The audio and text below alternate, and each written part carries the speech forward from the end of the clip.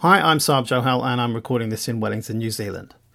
People have been wondering what Apple is planning with AI. Recent discussions have focused on how their chips seem far more capable than the uses they're being put to, and new developments such as being able to clone your voice drops serious hints about future capabilities.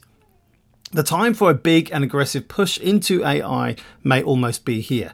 That's according to Dan Ives, an analyst at Wedbush Securities. Apple already uses machine learning for Siri and smart photo rendering. The new A-series chips highlight their neural processing capabilities, while iOS 17 is rich with machine learning functionalities featuring an advanced autocorrect keyboard. But unlike the Google Pixel 7, which has a Tensor chip that prioritizes AI processing, iPhones are not as AI-driven. Since it seems like the iPhone 15 series will have limited hardware upgrades from the iPhone 14, with the exception of a potential periscope camera on the iPhone 15 Pro Max, it makes sense to concentrate on improving AI and software. Ives thinks that with AI, the iOS Health app can give personalized advice on workouts, meals, and exercise based on your heart rate, sleep, and breathing data. The analyst also suggests that Apple could use AI to track a person's mood by listening to their speech, even analysing text messages. Some people may object to such a feature, even if it stays on the device.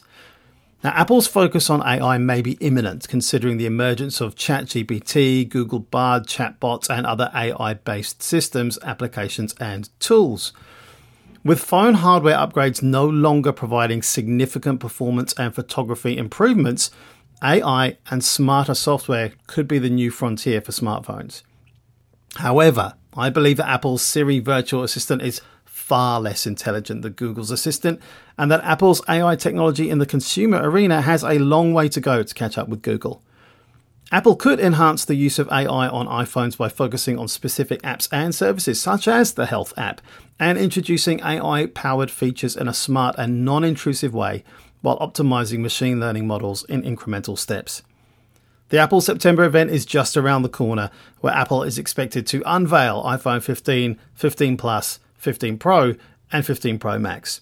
Not long now.